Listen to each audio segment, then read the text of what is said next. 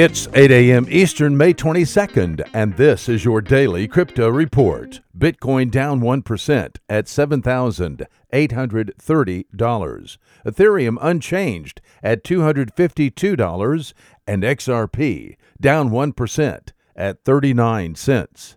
These are your leaders by market cap.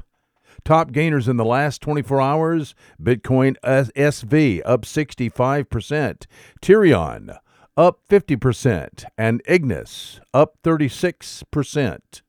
Today's news. Block.one, a crypto startup that raised $4 billion during one of the most successful ICOs in history, has decided to pay back some of its early investors by buying back their shares. Their shareholders, who paid $22.50 per share, are being offered $1,500 per share over the next 2 years. This is a 6,567% return on investment. The Mozilla Foundation has included a privacy toggle in its latest version of Firefox that protects against cryptojacking.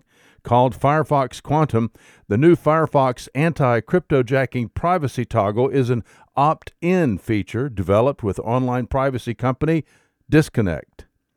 And starting June 1st, cryptocurrency lending startup BlockFi is cutting the interest rate it offers on Ether deposits by about half.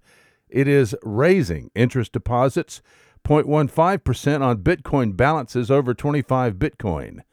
BlockFi said that Bitcoin borrowing and lending markets, quote, have developed into a vibrant and growing field, unquote.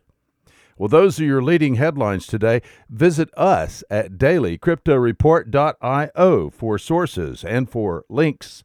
Find us on social media. Add us to your Alexa flash briefing and listen to us everywhere you podcast under Daily Crypto Report.